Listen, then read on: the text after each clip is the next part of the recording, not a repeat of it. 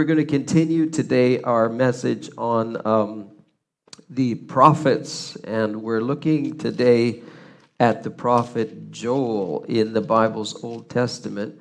This is one of these prophets that's real hard to find if you have a paper Bible like me, okay? How many of you have paper Bibles in here today? You actually brought a paper Bible to church. Can you wave your paper Bible around?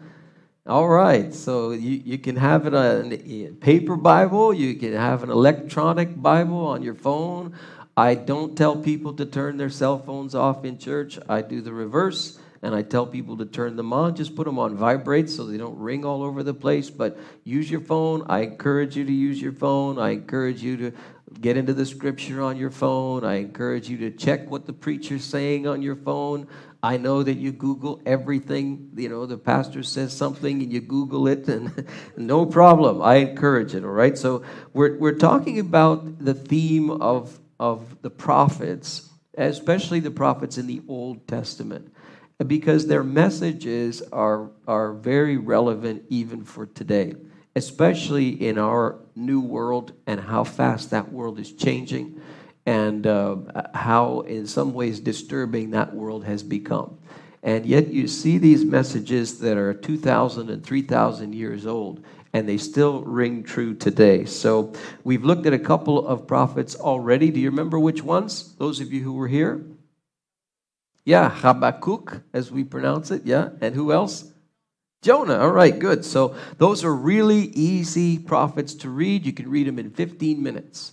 And the one that we're going to do today is Joel, and you can read him in 15 minutes as well. But with him, you need a cup of tea, because he's really deep, okay? Really deep and really different than Habakkuk and Jonah. So just a 30-second review. Remember what a prophet is, right? These are the people who foretold. So this is what the Lord says. They proclaimed on behalf of God. This is how God feels. And they also at times foretold and said, this is what God is going to do. And again, often that message would not be liked. It would be frowned upon, because often they were calling the people back to the standard of holiness that God had already told them. And they had walked away from that standard. And these prophets would come in and say, I'm reminding you, this is what God said, and this is what God is going to do if you don't come back to the way that he wants you to live. Much of their ministry was like this. You have them in the pre-kings period, so pre-monarchy we call that, during the period of the kings as well. And you also have these written prophets like Isaiah and Ezekiel, and today we'll look at Joel. Now you've got big current events, remember, that are happening back in that time. Just like today, you have all kinds of current events and all kinds of big kind of geopolitical things that are happening. Well, the prophets had the same thing 2,000, 3,000, 4,000 years ago. It wasn't any different. So some major events just in 30 seconds. And you can review this in the previous messages that are all online. You've got the civil war in Israel that started really in 922 around BC. You can take that passage down and read about it in the book of 1 Kings. You have the conquering of Israel, which was to the north by the Assyrians. We looked a little bit, learned a little bit about them when we talked about Jonah, and you can see the passages there. And you got another big event when the Babylonians take the south and destroy the temple in 2 Kings chapter 25. And then the Babylonians themselves are going to get taken out by the Medo-Persians in Daniel chapter 5. And then the Jewish people are coming back to Jerusalem in 2 Chronicles 36, and they will rebuild their temple, and they will reclaim their land in Ezra chapter 6. You see the rebuilding there. So we're moving into Joel here. And the problem with Joel is he's very mysterious. It's very hard to know who is he and when is he writing and what is he specifically. What time is it when he's writing? It's one of the most mysterious questions with the prophets in the Old Testament is Joel. His name means the Lord is God, Yoel. and that's what his name means. We know who his father is. His father's name is Pethuel. That we see in verse 1 of Joel chapter 1. But we don't know anything else. We don't know what kings were around when he's writing this 3-chapter book. We don't know what time it is. We're not entirely sure. We read the whole book, and it could be several different times. And there's many different views about when this guy was writing and why he was writing and what the context is. It's a bit mysterious. So when you approach this book, you've got to understand that you are not going to be able to pinpoint it.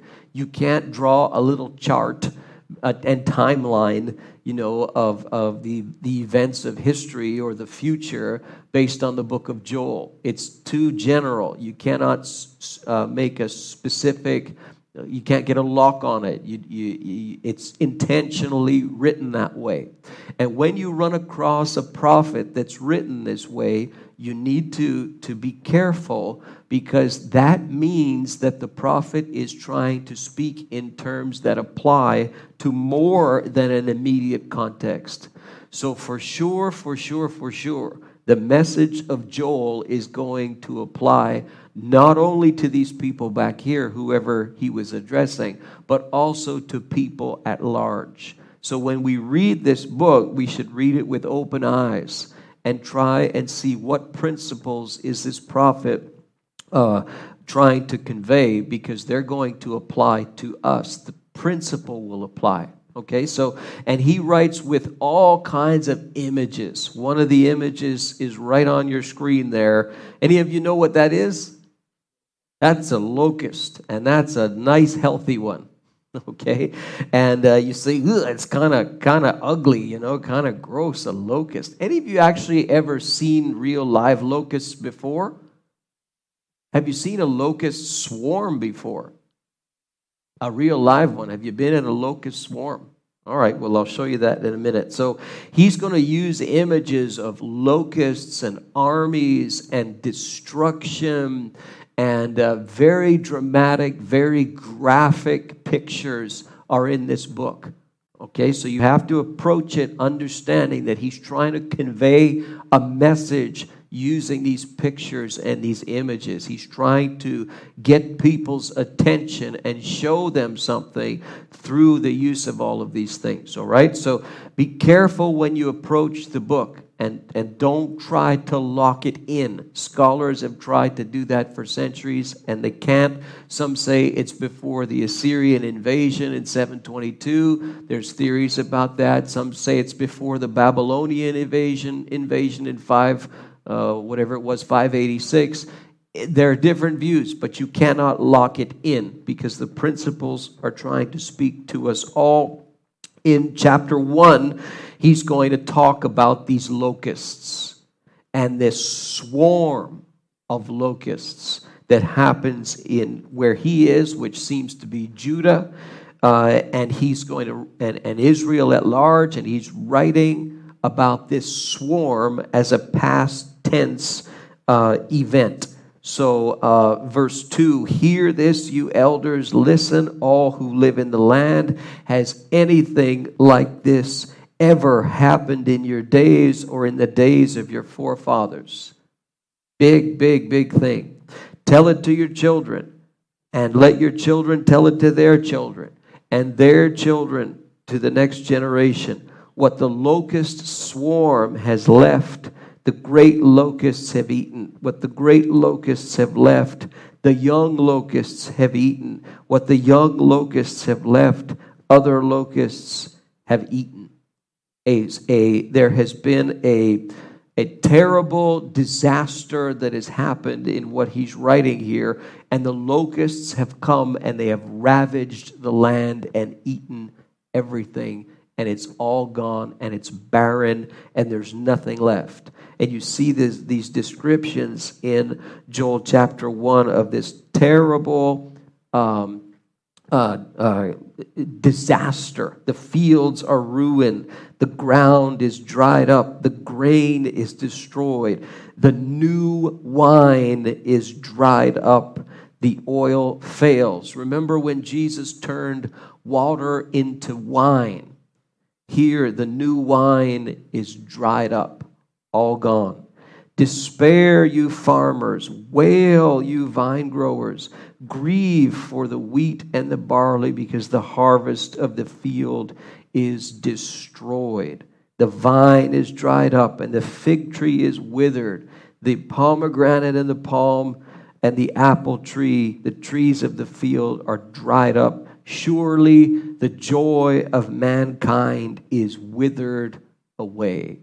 Wow. It is a sad situation that he is describing here. Very bad. Everything's gone. A swarm has ravaged it. You see on your screen, that's a locust swarm in, I think, Kenya in February, March 2020 of all the years. And they have enormous problems in some African countries with locust swarms. And there's a whole history as to why, and the climate change also affects it. And when those things come and those things swarm, they eat everything in their path. You see locusts in the Bible in a couple of places, several places. One famous place where you see locusts. Wow, good class. Okay, so it's one of the plagues, right? One of the plagues in the when the Jewish people got out of Egypt. Good. Another famous locust reference, New Testament. Yes, you half of you know it in this room. And the people online, you can play along too. Just jot your response there. And if we get a comment, we'll try and publish it on the stream as well. John the Baptist, good. Why John the Baptist? He ate them. he ate them, and he ate them with honey. And you know people do eat locusts today. They do. And probably got a lot of protein in there. Just saying. Maybe it helps with COVID. I don't know, but another home remedy, right? So, in any case, we do see locusts in the Scripture. Well, here these locusts have done damage, and they have eaten and they have destroyed, and the joy in the land is gone. What a statement! The joy of mankind is withered away. Now, the thing about these locusts, when you read about them in Joel, is they are not just viewed as a kind of a freak of nature. It's not just a happenstance that these locusts have come. It's not just, well, there was climate change.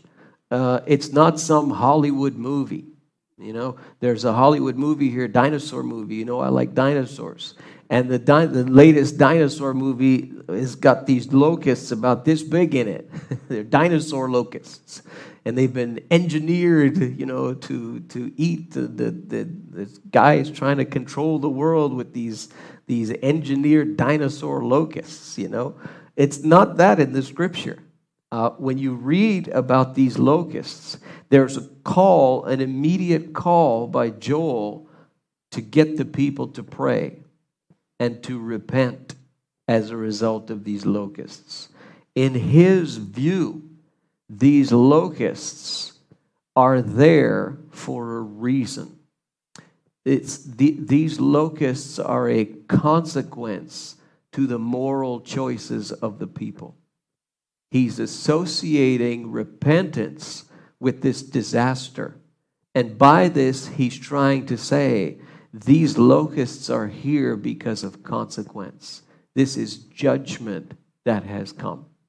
Now, he's saying it here.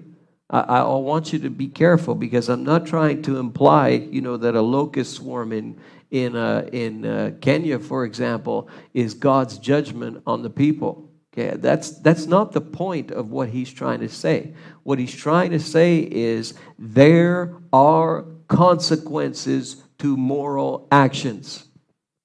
And the consequences to moral actions are like these locusts that are going to eat your life away.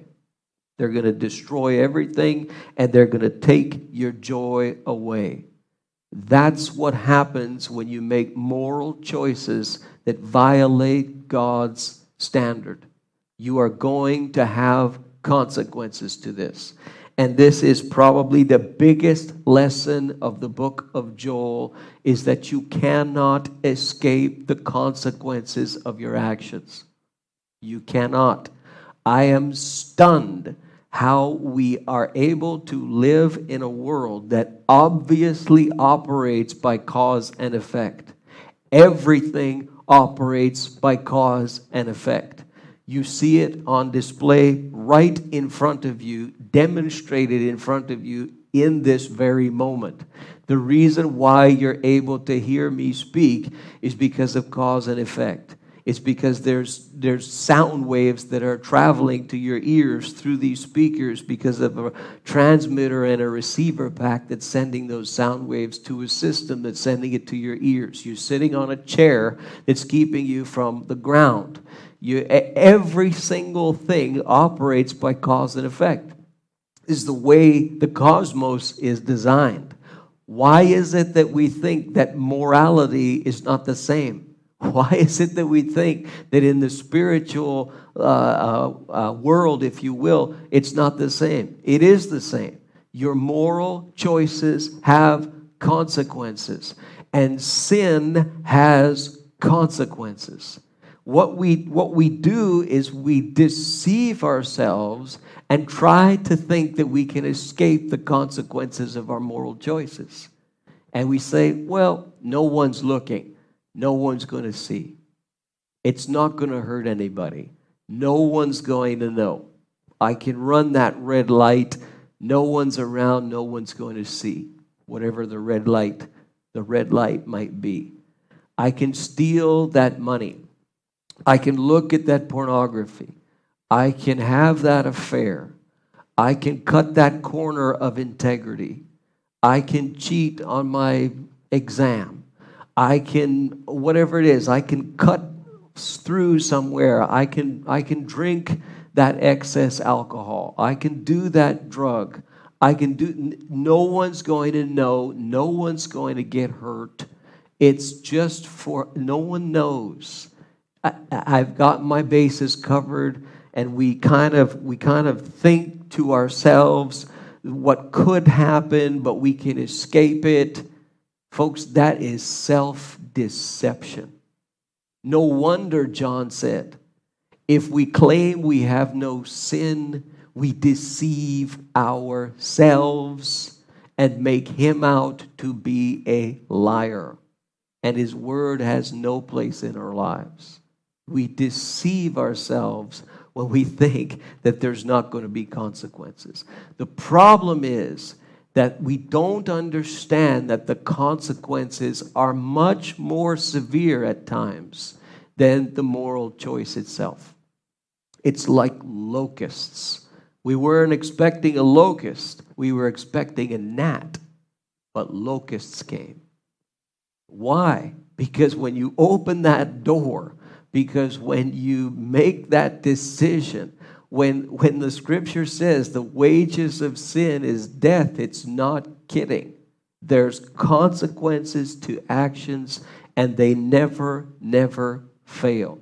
You say, well, hold on a second. There's people who live lives that are evil and immoral, and there's never consequences that come their way. They seem to be constantly doing well in life, and everything is good for them, and it seems like God doesn't see, and it seems like everything is just great for them. So I don't know if that's true, that they're actually dealing with the consequences. Folks, we have to see things the way that God sees them. The way that God sees them, your time here on this planet is a blip on a radar. It's a mist that comes and goes, and it's gone. Where did it go? Who is that person? We don't remember. That's how quickly your life dissipates on this earth. Hate to be depressing in mid-July, but that's reality, folks. It's a blip on a radar. God looks at your life on the scope of eternity, not just the little blip on a radar here on planet Earth. And you've got one shot here on planet Earth to live and to make choices and to have a belief system. You've got one shot After that, you can't, it's over. After that, you're on the other side. Book of Hebrews, it is for man to die once, not 100 times, once, and after that to face judgment. So it's based on the decisions that you make, the things that you believe, the moral choices, the person that you are here is going to determine what happens over there. But once you step across that line, once you pass through the curtain of death to the other side, it's too late. So you can't say, well, the person had a terrific life here and they were morally evil. Folks, God sees on the other side. And God brings justice. He always brings justice and He always brings consequence. Be careful, this is not the same as karma. You want to have a discussion about religion with people and talk about Christianity? Let me give you a really good tip. Just start talking with karma. Man, the amount of times that I have heard that word karma, and people use it all the time. One amusing time, COVID story, when amusing because the person recovered, but the former president, Donald Trump, when he got COVID, you know what the number one hashtag was? Karma. Karma. And so, but this is not karma that we're talking about here in Joel and these locusts. This is consequence and it's different.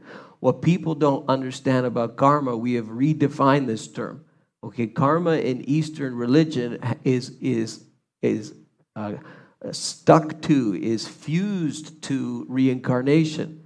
So in Eastern religions, and different ones have different ways that they do this, but the soul transmigrates from body to body.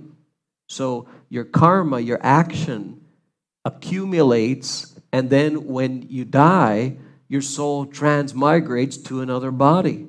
Based on your karma, that may be a so-called higher body or a so-called lower body.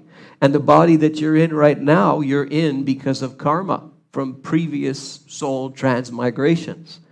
A lot of people who say karma don't believe in soul transmigration. Okay? So be careful. When we use this word karma, we have North Americanized an Eastern religious word and made it what we want it to say. What goes around comes around. That's a little more reasonable. Okay, in the Scripture, you bear fruit, you plant fruit, and you reap what you sow.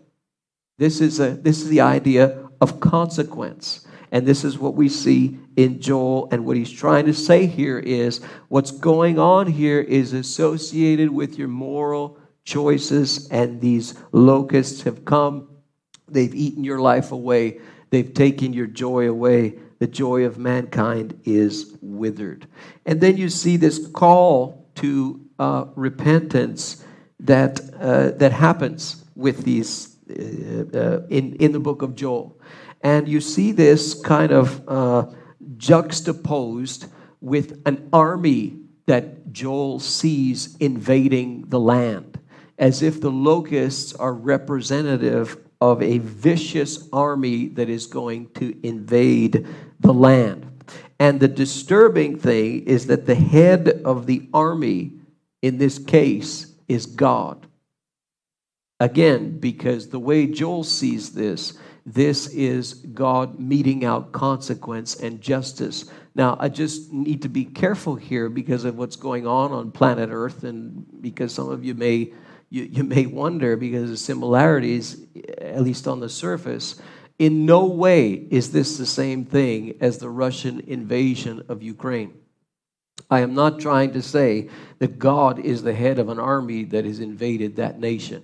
In fact, the opposite is true. There you have a moral evil and a moral leader, a leader who has made morally evil decisions and who will be held accountable for that, and God will do that. That is not the same as what's going on here in the book of Joel, okay? Just so you know. What he's saying here, again, is that these locusts are a picture of consequences, and in his mind, he sees a potential invasion. This could be the Assyrians coming in. This could be the Babylonians coming in. We're not sure. But it's an army that's going to devour. And he sees this and he's calling the people to repentance. A very deep kind of repentance. So he's saying to them, the Lord thunders, verse 11, at the head of his army. His forces are beyond number, and mighty are those who obey his command. The day of the Lord is great. Clearly, he is behind this particular thing. It is dreadful. Who can endure it? And watch the call to repentance. Even now declares the Lord, return to me with all your heart, with fasting and weeping and mourning. Rend your heart, not your garments. They would tear their garments in a gesture, a symbol of repentance. He says, tear your heart. Rend your heart, not your garments. Return to the Lord your God, for he is gracious and compassionate. Remember, even Jonah knew that. He is gracious and compassionate, slow to anger, and abounding in love, and he relents from sending calamity. Who knows? He may turn and have pity and leave behind a blessing, grain offerings and drink offerings for the Lord your God. And he calls the people to a fast. Blow the trumpet. Declare a holy assembly. Declare a fast. So he's calling the people to repentance. Repentance is a theme that goes through the whole Scripture. I love the passage in 2 Corinthians 6. Godly sorrow leads to repentance. It's not just being sorry for your sin. It's a sorrow that leads to a transformation of the mind, where you say, I don't want this moral choice anymore. It now makes me sick. I don't want it anymore. I turn from this moral choice. I repent and I turn to God. And sorrow for sin is one thing, but transformation is quite another. And you know you've repented when there is this turn in your heart toward that particular moral vice, whatever it may be. So there's still a call to repentance, and it still resonates today. 2500, 2800, whatever, whenever this book was written, it still is relevant today. And it's an open door that we have. God always responds to the repentant. Always. Doesn't matter how far you've gone. It doesn't matter what line you've crossed. He will always respond to the repentant heart. The question is, will we take advantage of that, right? But this door is always open for God. He loves it when people repent, when people decide to turn from that sin and turn toward him. And so you see this dramatic call to repentance in the text. When you read through it, you'll see it in several places. And then you see that God is going to now restore. And he's going to restore big time, probably way, way, way more than the people even expected. He is going to restore classic passages here. I will repay you for the years that the locusts have eaten. Wow. So they came, they ate, they took everything. The place is barren. There's no livestock. There's no grain. There's nothing. It's bare.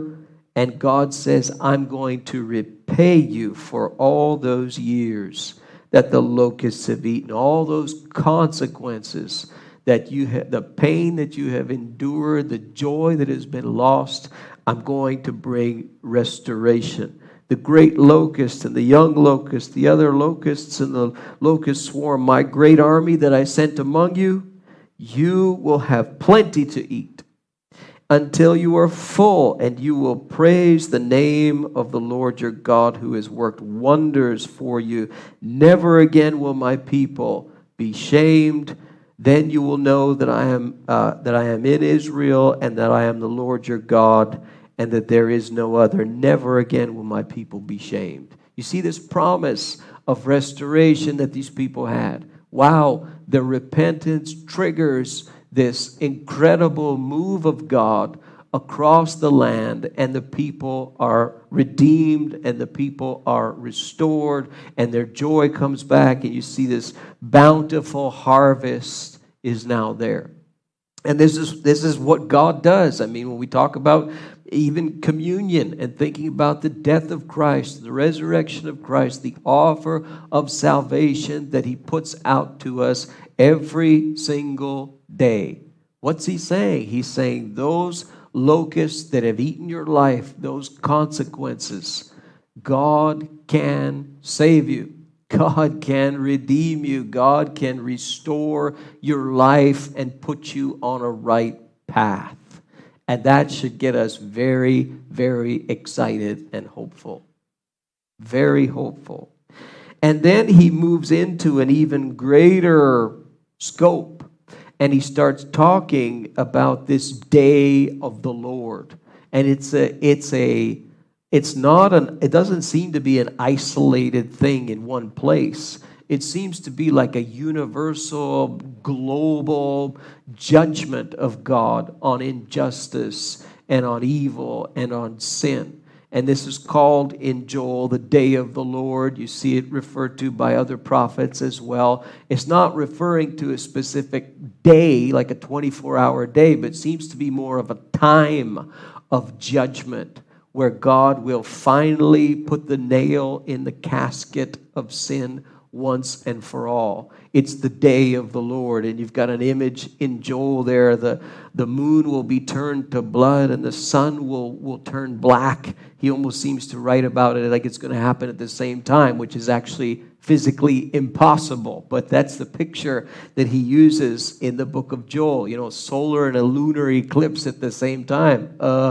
Not possible. Right? Because the image, though, is an image of global judgment on evil. This is what he's doing, and he's drawing on these terms. People would have seen these things in the sky, and he's saying, I'm telling you, something is going to come, and God is going to deal with evil. It's the day of the Lord. Verse 28, after this redemption and restoration from what the locusts have eaten, and afterward, the prophet says, I will pour out my spirit on all people. Your sons and daughters will prophesy. Male and female. Oh, that's a big deal. Your old men will dream dreams. Your young men will see visions, even on my servants, both men and women. Something big is going to happen here. I will pour out my spirit in those days, and I will show wonders in the heavens and on the earth, blood and fire and billows of smoke. The sun will be turned to darkness and the moon to blood before the coming of the great and dreadful day of the Lord. And everyone who calls on the name of the Lord will be saved. For on Mount Zion and in Jerusalem there will be deliverance, as the Lord has said, among the survivors whom the Lord calls. It's a really big, big vision that he has here. Seems to be that the Spirit of God is poured out on all people, regardless of gender, regardless of age, regardless of social class, and that there's going to be some type of big judgment that is going to come that seems to be global. It's powerful, powerful imagery. And then you see hundreds of years later in the book of Acts, you see this passage, and probably as I was reading it, you were like, hey, wait a second, I've heard that before. Especially in Pentecostal churches, because in Acts chapter 2, when the church is birthed on the day of Pentecost, and we talked about this just a month ago, you have this thing that takes place, God's audio-visual display, where these people are speaking in these languages that they don't know, and the visitors from out of town understand it, and everybody's going, what in the world is going on? And Peter gets up and he says, I'll tell you what's going on. This is what was spoken of by the prophet Joel. In the last days, God says, I will pour out my Spirit on all people. And he quotes the passage. And everyone who calls on the name of the Lord will be saved. So what's he saying? He's saying that time that Joel talked about has just started. It's the last days. Here is the Spirit of God. Now we're 2,000 years later. Well, I would venture to say this is the laster days. If the last days, if he says it's the last days back then we're in the laster days, folks. And we're further along the line. We're further along the chain. We're closer and closer to what he calls the day of the Lord. I'm sure Joel would love to live in our time. I'm sure he would love it because we're closer. We're closer to the return of Christ. We're closer to the nail in the coffin of sin. We're closer to justice actually being served. What's the words of the song? Dancers who dance upon injustice. Wow, that's a term that refers to that ultimate joy over evil being defeated, you see. And this is what he's predicting, and this is what Peter says. That time has started. We're in it. You say, what do you mean we're in the last days? It's like a big period of time, apparently, according to Peter. So we're laster than Peter was. I like to think of it that way. So just a few messages from Joel that you can grasp and apply to your life. And the band, you can come up and start playing in the background, and we'll just finish here. Moral choices always have consequences. Always, always, always, don't kid yourself, don't deceive yourselves, and locusts are not karma. Okay? Locusts are those consequences that come and devour. God still calls humanity to repentance. He opens the door for us to turn to Him every single day. That door is open, and He calls us to that change of heart. He still restores, and He still saves. Are you excited about that? You know, they're excited about it. Yeah, just unscrew the little thing there and it'll turn off. They're excited about it. But I hope you're excited about it. Jesus still saves today. He still does. And He will bring about universal justice. You proclaim the Lord's death until He comes. Father, we're so thankful today for your love for us.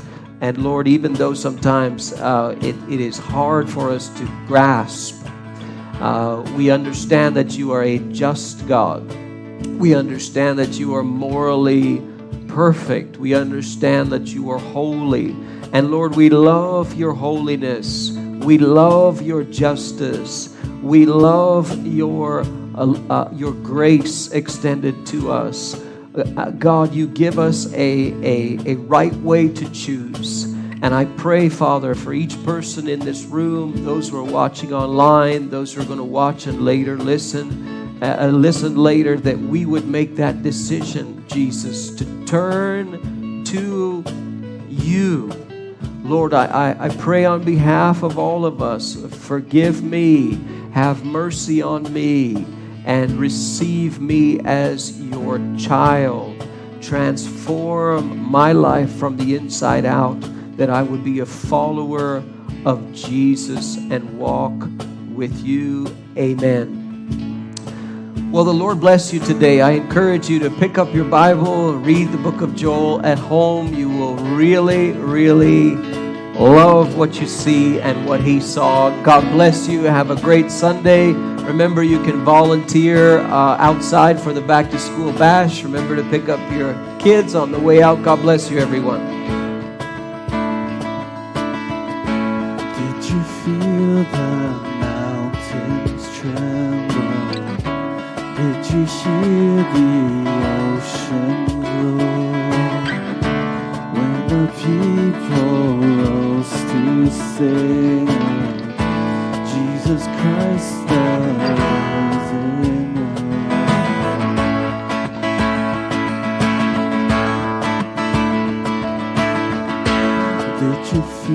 the people tremble? Did you hear the singers roar? When the lost began to sing, Jesus Christ the saving one.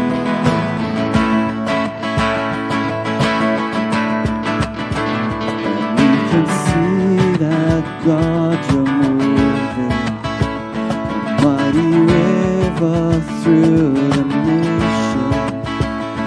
Young and old will turn to Jesus.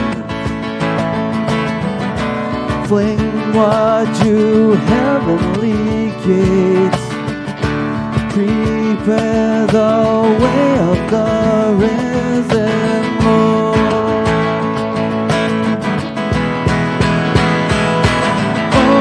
Open up the doors and let the music play. Let the streets resound with singing. Songs that bring your hope and songs that bring your joy. Dancers who dance upon injustice. Open up the doors. Open up the doors and let the music play. Let the streets resound with singing. Songs that bring your hope and songs that bring your joy. Dancers who dance upon injustice. Verse 1. Do you feel the mountains tremble? Do you hear the oceans roar?